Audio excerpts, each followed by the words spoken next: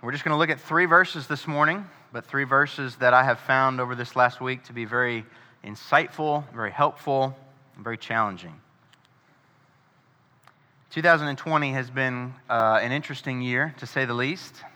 And when things like that happen, when 2020 and a lot of the things that have happened are very outside of the norm, we don't quickly forget those things. And so I'm just envisioning years down the road, as our kids grow up, we're going to have lots of stories to tell them about 2020 and how wild it was and how different it was. And when things happen outside of the norm, we tend to remember those things. And so for anyone who's old enough to remember September 11th, 2001, you remember where you were, what you were doing when you first heard the news that a terror attack had happened in the United States. I myself was in 9th grade. I was in second period shop class when the announcement came over the loudspeaker. And for the rest of the day, we didn't do anything normal. We watched the news. And I remember that. And I remember getting home that day thinking that maybe my parents didn't know and I could tell them this big breaking news. But they knew. May 14th, 2011. Anybody remember what they were doing that day? Probably not. But I remember that vividly, and Samantha remembers that vividly because that's our wedding day. May 14th, 2011. That was not a normal day for me or for her. That was very different. It was very unique, and so I have very vivid memories of the things that happened on that day.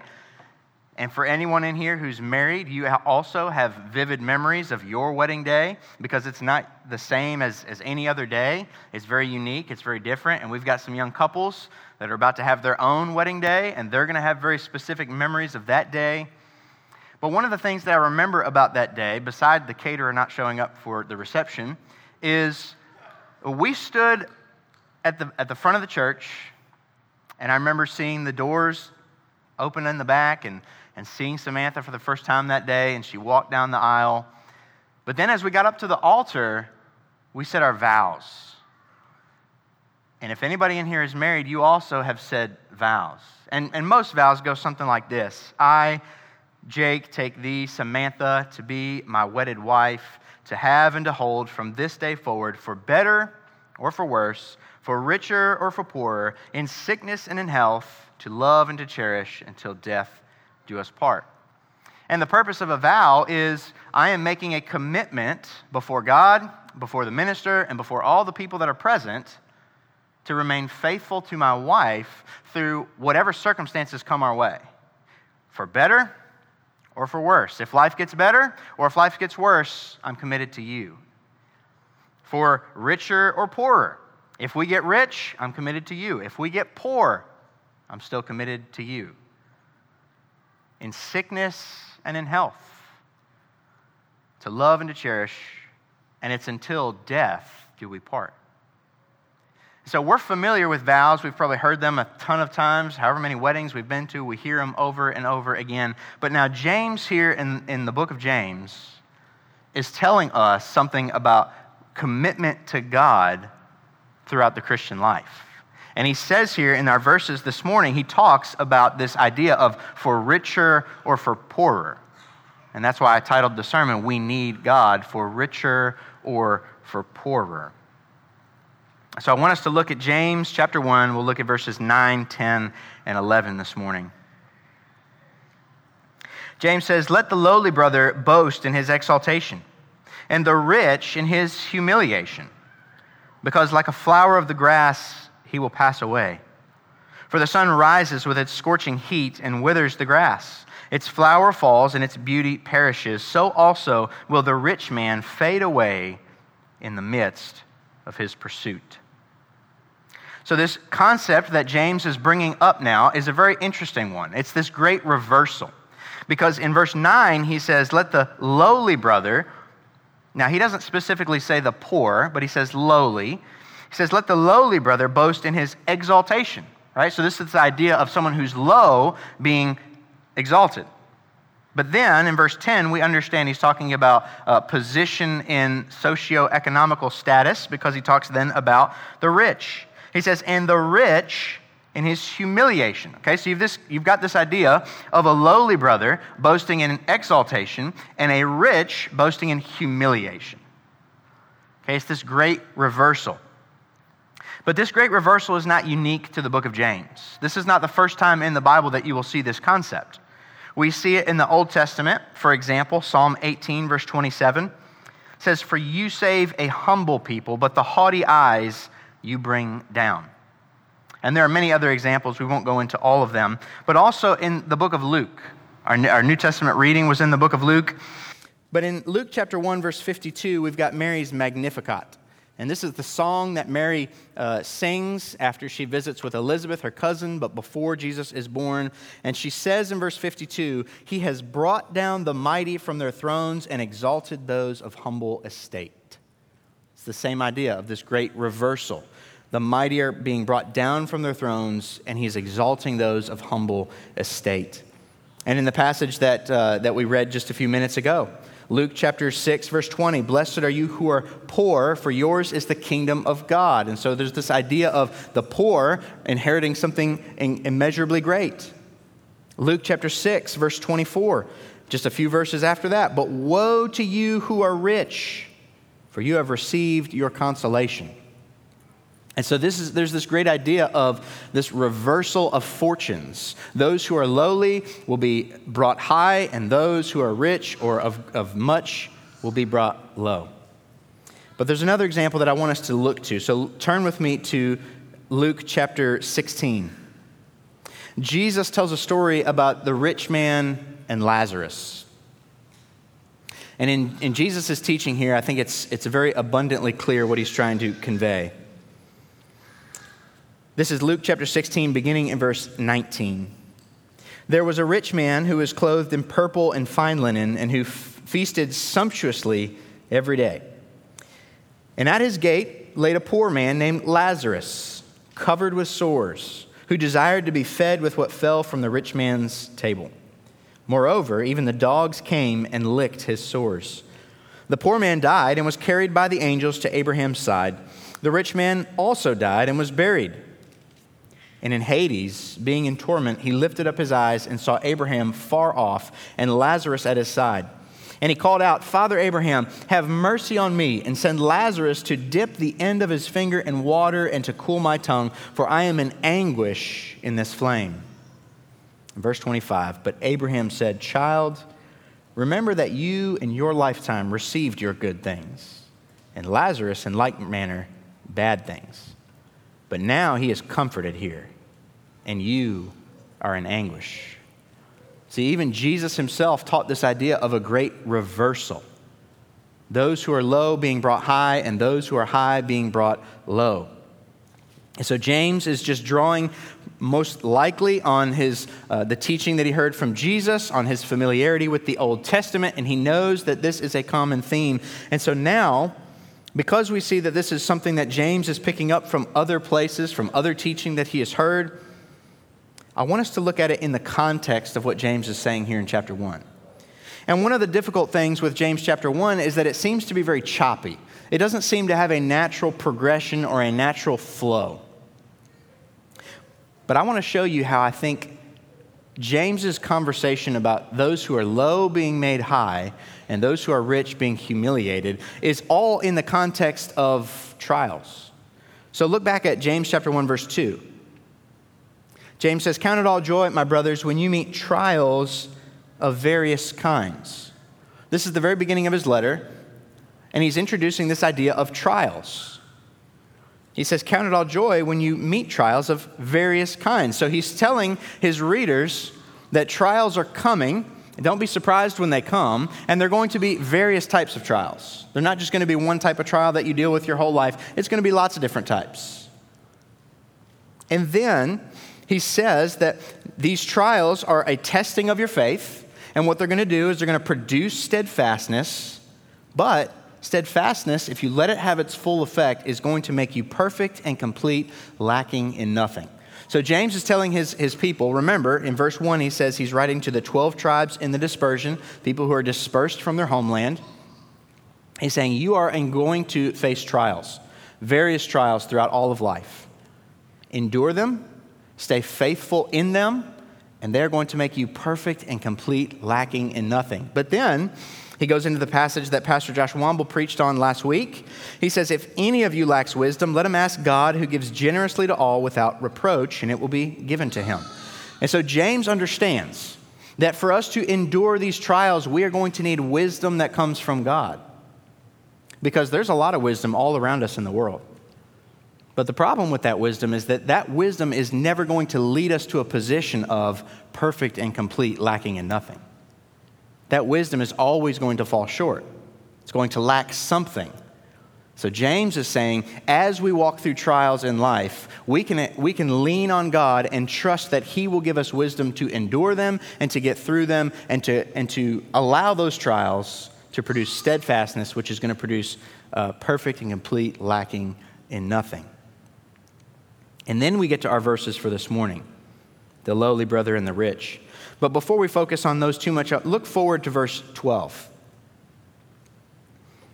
He says, blessed is the man who remains steadfast under trial. For when he has stood the test, he will receive the crown of life which God has promised to those who love him. So usually, if you're trying to make a good argument, you'll start by introducing your argument, then you'll lay out your argument, and then you'll summarize your argument. Notice in verse 2, he introduces this idea of trials, and in verse 12, he comes back to the idea of trials. And so I believe that everything in between verse 2 and verse 12 is all related to trials in the life of a believer. Now look at verse 13. He says, let no one say when he's tempted, I'm being tempted by God. So he's moving then from verse 12, from trials into now temptations. So again, further evidence to further the belief that he's in verse 2 through 12 talking specifically about trials. So how do we understand verses 9, 10, and 11 in the midst of trials? Well, I think oftentimes when we think about trials, we typically think of short moments in life that are hard, that are difficult. You may think of losing your job as a trial. It's temporary, though. You're going to find another job. You're going to recover. It's not going to be this way forever. Or we may think of sickness as a trial. We've known lots of people that have endured sickness for maybe a week, maybe a month, maybe years. But at some point it ends and they're well again. And so we look back at that season of life in which that was a trial, that was a difficulty. But oftentimes I don't think we consider lifelong situations as a trial. But I think that's exactly what James is telling us here. Let the lowly boast in his exaltation and the rich in his humiliation. I think James is now addressing this idea of wealth and poverty and helping us understand all of it in terms of this very well may be a lifelong trial, a lifelong testing of your faith. And so James gives wisdom on how to endure it and how to stay faithful to God in it. So let's look at each one. Let's look at both poverty and wealth. So he introduces poverty in verse 9 by simply saying, let the lowly brother boast in his exaltation. So I did some looking to see, what does the Bible say about poverty? The Bible talks a lot about it. We want to be careful to say that simply being poor is not always just a good thing. In this context, it seems like it is a good thing. Let the lowly brother boast in his exaltation, meaning he's going to be exalted someday. So we would be tempted to think, well, poverty must be a good thing. But the Proverbs do give us plenty of warnings about poverty. Proverbs chapter 24, verses 33 and 34 says, a little sleep, a little slumber, a little folding of the hands to rest, and poverty will come upon you like a robber, and want like an armed man. See, Proverbs is addressing laziness. And laziness is sometimes a situation that if you are lazy, you may find yourself in poverty. And don't be surprised if that's the case. Proverbs chapter 28, verse 19 says, whoever works his land will have plenty of bread, but he who follows worthless pursuits will have plenty of poverty. It's the same idea. Laziness may very well land you in a position of poverty. Proverbs chapter 13, verse 18. Poverty and disgrace come upon him who ignores instruction, but whoever heeds reproof is honored. So clearly, sometimes poverty is a result of laziness. It's a result of a lack of instruction, listening to instruction. But we have to be careful that we don't always associate poverty with those things, because that's not always the case. There are plenty of people that are in poverty that work far harder than you and I on a regular basis. If you've been to other parts of the world, you know that to be true. You know that as a fact. Okay, so we don't always want to look at poverty and think, well, it's because of laziness, or it's because they wouldn't listen to instruction. That's not always the case. It sometimes is, as the Proverbs warn us, but not always. But poverty puts us in a position of having to rely on God to meet our needs. To be in a position of poverty means that we are not in a position to where we can provide for our own needs. As I was reading this week, I came across a pastor who works with homeless people in Portland, Oregon, and this is what he said. He said, in the suburbs, it's a struggle to convince people that they need to be forgiven, but it's easy to convince people that God loves them. But with the homeless in the city, it's the exact opposite situation. The homeless already know that they need God and that they need to be forgiven. What's difficult is convincing them that God loves them. For many have never known this on a human level. Poverty not only allows people to see their need for God with keen clarity, it also contributes to their being shaped by God. So what the pastor is saying is, for people who are poor, for people who are homeless, for people who have virtually nothing, they understand innately their need for God because they have nothing. They have no earthly comforts that make them feel secure. They're very aware that they are needy and that they need God. Whereas the reverse is true in the suburbs. The people who have more things, the people who live more comfortably. It's harder to get them to see their need for God because they don't really feel a whole lot of needs. You see, poverty helps people see their need for God, but it's also a trial in that it tests our faith in God. Proverbs chapter 30, verses 8 and 9 says, remove far from me falsehood and lying. Give me neither poverty nor riches. Feed me with the food that is needful for me, lest I be full and deny you and say, who is the Lord? Or lest I be poor and steal and profane the name of my God. You see, there's a temptation in poverty to do things that would profane the name of God, like stealing, such as in this verse. But also, poverty can bring about a temptation to be angry with God.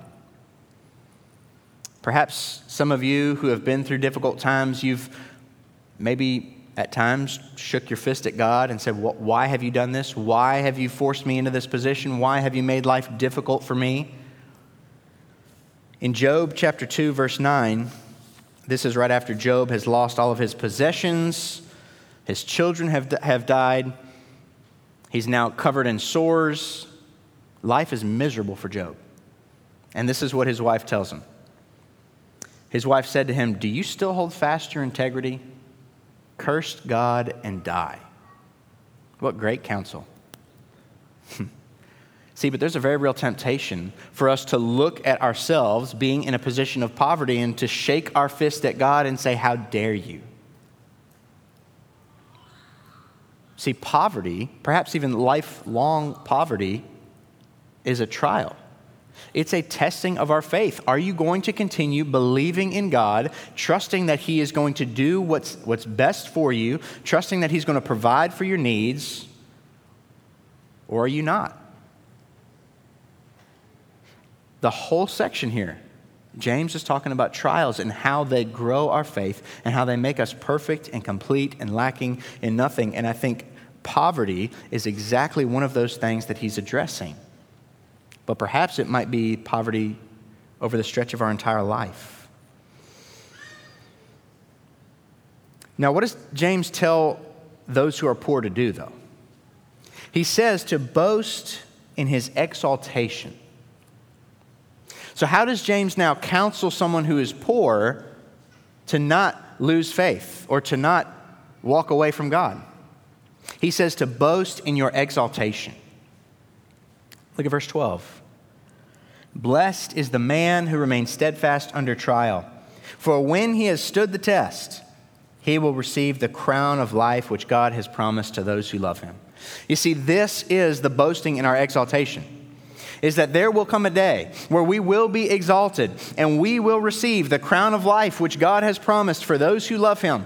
And James is telling those who are poor, which is probably the majority of his audience at this time, people who are scattered and who are dispersed. And he's telling them, don't be focused on your current circumstances. Don't look at your lack of things. Don't look at your lack of comforts in life. Rather, keep your eyes focused on Jesus and on the promise that you will receive the crown of life. Focus on your exaltation. Boast in that. Boast in what God is going to do at the end of time. That is how you can remain faithful and stay faithful to God during the trial of poverty. It's really easy for us to focus on our present circumstances. Really easy to get caught up in those things. And James is telling his readers, specifically those who are lowly, those who are poor, those who have nothing, boast in your exaltation. Boast in the fact that God is going to make all of it right. Boast in, just like what we saw in the story of the rich man and Lazarus. Y'all, Lazarus' life was miserable based on that passage. He was just laying at the gate, covered in sores, being licked by dogs, just desiring to eat the crumbs that fell from the rich man's table. That sounds awful. But as the rich man sees Abraham and Lazarus by his side, Abraham says, you received your good things. He has endured hardship and is now being comforted. Y'all, for those in a position of poverty, we understand, and we're not trying to explain away that life is not hard for people in that situation. We know that it is. James is saying, don't focus on how hard it might be right now. Focus on the promise of God. Focus on what God has promised to those who love him. That is his counsel for the lowly. But then he addresses the rich. In verse 10, he says, verse 9 and 10, let the lowly brother boast in his exaltation and the rich in his humiliation. Okay, so he's telling the rich person to now boast in his humiliation. Well, that doesn't sound very good. So what does James have to say about rich? Well, look at chapter 2. Look at the first few verses of James chapter 2. My brothers, show no partiality as you hold the faith in our Lord Jesus, the Lord of glory. For if a man wearing a gold ring and fine clothing comes into your assembly, and a poor man in shabby clothing also comes in, and if you pay attention to the one who wears the fine clothing and say, you sit here in a good place, while you say to the poor man, you stand over there, or sit at my feet, have you not then made distinctions among yourselves and become judges with evil thoughts? Listen, my beloved brothers, has not God chosen those who are poor in the world to be rich in faith and heirs of the kingdom, which he has promised to those who love him? But you have dishonored the poor man. Are not the rich the ones who oppress you and the ones who drag you into court? Are they not the ones who blaspheme the honorable name by which you are called? So James doesn't seem to speak very highly of the wealthy there. But look also at chapter 5, first few verses of chapter 5. Come now, you rich, weep and howl for the miseries that are coming upon you. We don't even need to go any further. That's enough. But your riches have rotted, and your garments are moth-eaten. Your gold and your silver have corroded, and their corrosion will be evidence against you and will eat your flesh like fire. You have laid up treasure in the last days. Behold, the wages of the laborers who mowed your fields, which you have kept back by fraud, are crying out against you, and the cries of the harvesters have reached the ears of the Lord of hosts. You have lived on the earth in luxury and in self-indulgence. You have fattened your hearts in a day of slaughter. You have commanded and murdered the righteous persons. Wow. James doesn't seem to speak very highly of the rich in these verses. But then there's also passages such as the very end of chapter 4. And James says, "Come now, you who say today or tomorrow we will go into such and such a town and spend a year there and trade and make profit." Well, I don't think he's addressing those who are poor.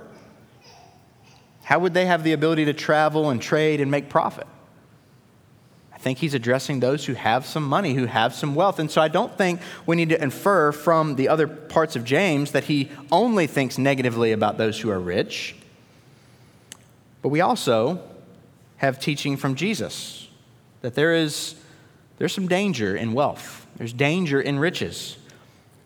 Right after the rich man and Lazarus, which is chapter 16 of Luke, we have in Luke 18 the rich young ruler who comes to Jesus and says, "Jesus, what must I do to be saved?" And Jesus tells him, "Go and sell all that you have and give it to the poor." And he says that man went away sorrowful. And then Jesus says in verse 25, he says, "For it is easier for a camel to go through the eye of a needle than a rich person to enter the kingdom of God." It's a great warning. But what's awesome about the Gospel of Luke and what's awesome about the Bible and what's awesome about Jesus is that happens in Luke 18. And in the very beginning of Luke 19, we have the story of Zacchaeus. And in Luke 19, verse 2, it says, "And behold, there was a man named Zacchaeus. He was a chief tax collector and was rich." You see what Luke is setting up there? Jesus just said it's easier for a camel to go through the eye of a needle than a rich person to enter heaven. And in walks Zacchaeus, and he says, "Oh, by the way, Zacchaeus is rich." Wink, wink. Then we get down to Luke 19, verses 8 through 10. "Zacchaeus stood and said to the Lord, 'Behold, Lord, the half of all my goods I give to the poor, and if I have defrauded anyone of anything, I restore it fourfold.' And Jesus said to him, 'Today salvation has come to this house, since he also is a son of Abraham. For the Son of Man came to seek and to save the lost.'" So there's great warnings in the Bible for those who are rich, but we see that it's not impossible for the rich to enter the kingdom of God. It just requires the work of God, which requires that for poor people too. But those who are rich receive a great warning. But now James says, "Let the rich boast in his humiliation."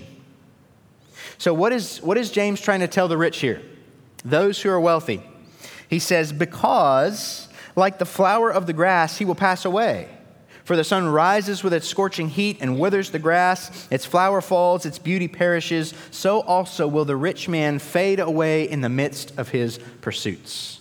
You see, here's the warning that James gives. He says, life is short. Don't waste it being preoccupied or consumed with the material things of the world. See, he doesn't say that the wealth is like the grass that's going to pass away. He says the person is. And over in chapter 4, we know he tells us that life is like a vapor. It's here for just a very short moment and then it's gone.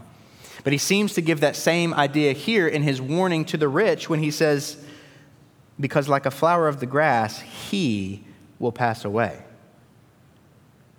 So also will the rich man fade away in the midst of his pursuits." You see, wealth has this way of getting us caught up in all of its glamour, all of its shine, all of its appeal. And what happens is before we know it, life is over. And we were so wrapped up in it that we didn't spend time focusing on what truly mattered and what was truly important and what was of true value. That's the warning that James gives to those who are rich.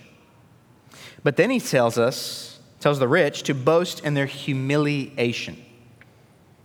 So how do we understand this? Well, I think we can understand this by understanding what Jeremiah said. And you all have heard this. Josh has talked about this passage numerous times. But Jeremiah chapter 9, verses 23 and 24 Thus says the Lord, let not the wise man boast in his wisdom. Let not the mighty man boast in his might. Let not the rich man boast in his riches. But let him who boasts, boast in this, that he understands and knows me, that I am the Lord who practices steadfast love, justice, and righteousness in the earth. For in these things I delight, declares the Lord. You see, I think the humiliation that James is telling rich believers to boast in is their identification with Christ. Because identification with Christ is not seen in the eyes of the world as a glorious or wonderful thing. Matter of fact, it's the opposite. People don't really look too highly upon Christians in most parts of the world. So James is telling his rich readers, those who are wealthy, don't boast in your things. Don't boast in your possessions. Don't boast in your stuff. Rather, boast in the fact that you know the Lord. Boast in Him. Boast in what He is like. Because that is what matters. See, when we keep our eyes focused on Jesus, it's going to help us not be distracted by all of the stuff around us. And so James is saying, don't take pride in your possessions. Don't be showing off all the things that you have. Take pride in the fact that you know the Lord. In the fact that the Lord has forgiven you of your sins, died in your place, given you newness of life. Those are the things that he counsels the rich to identify with.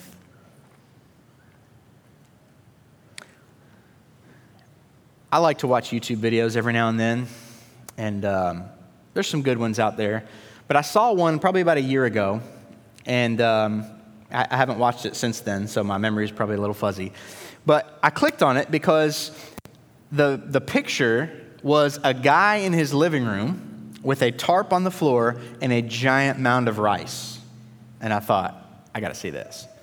And so he clicks. So I click on it, and it starts going through the video. And he says, "So what I want to do is I want to visualize the wealth of Jeff Bezos." And if you don't know who Jeff Bezos is, he's the founder and CEO of Amazon.com.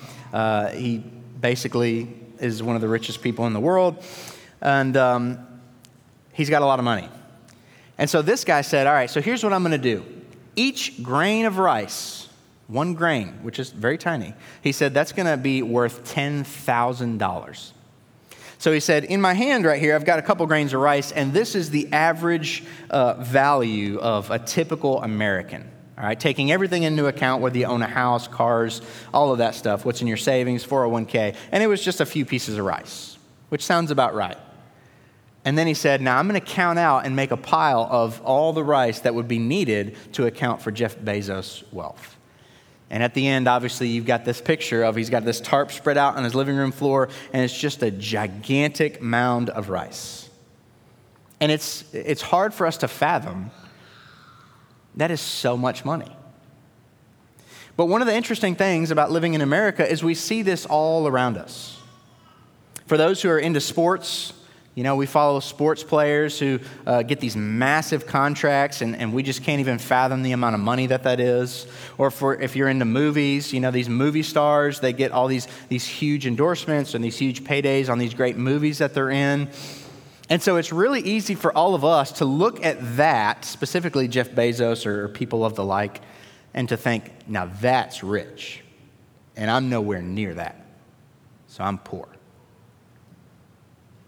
See, but I think that's a dangerous comparison game. So I did some looking up of some statistics, and I found one that's pretty interesting. And the statistic goes like this. It says, if you have food in a refrigerator, if you have clothes in a closet, if you have a bed to sleep in, and if you have a roof over your head, you're richer than 75% of the world's population.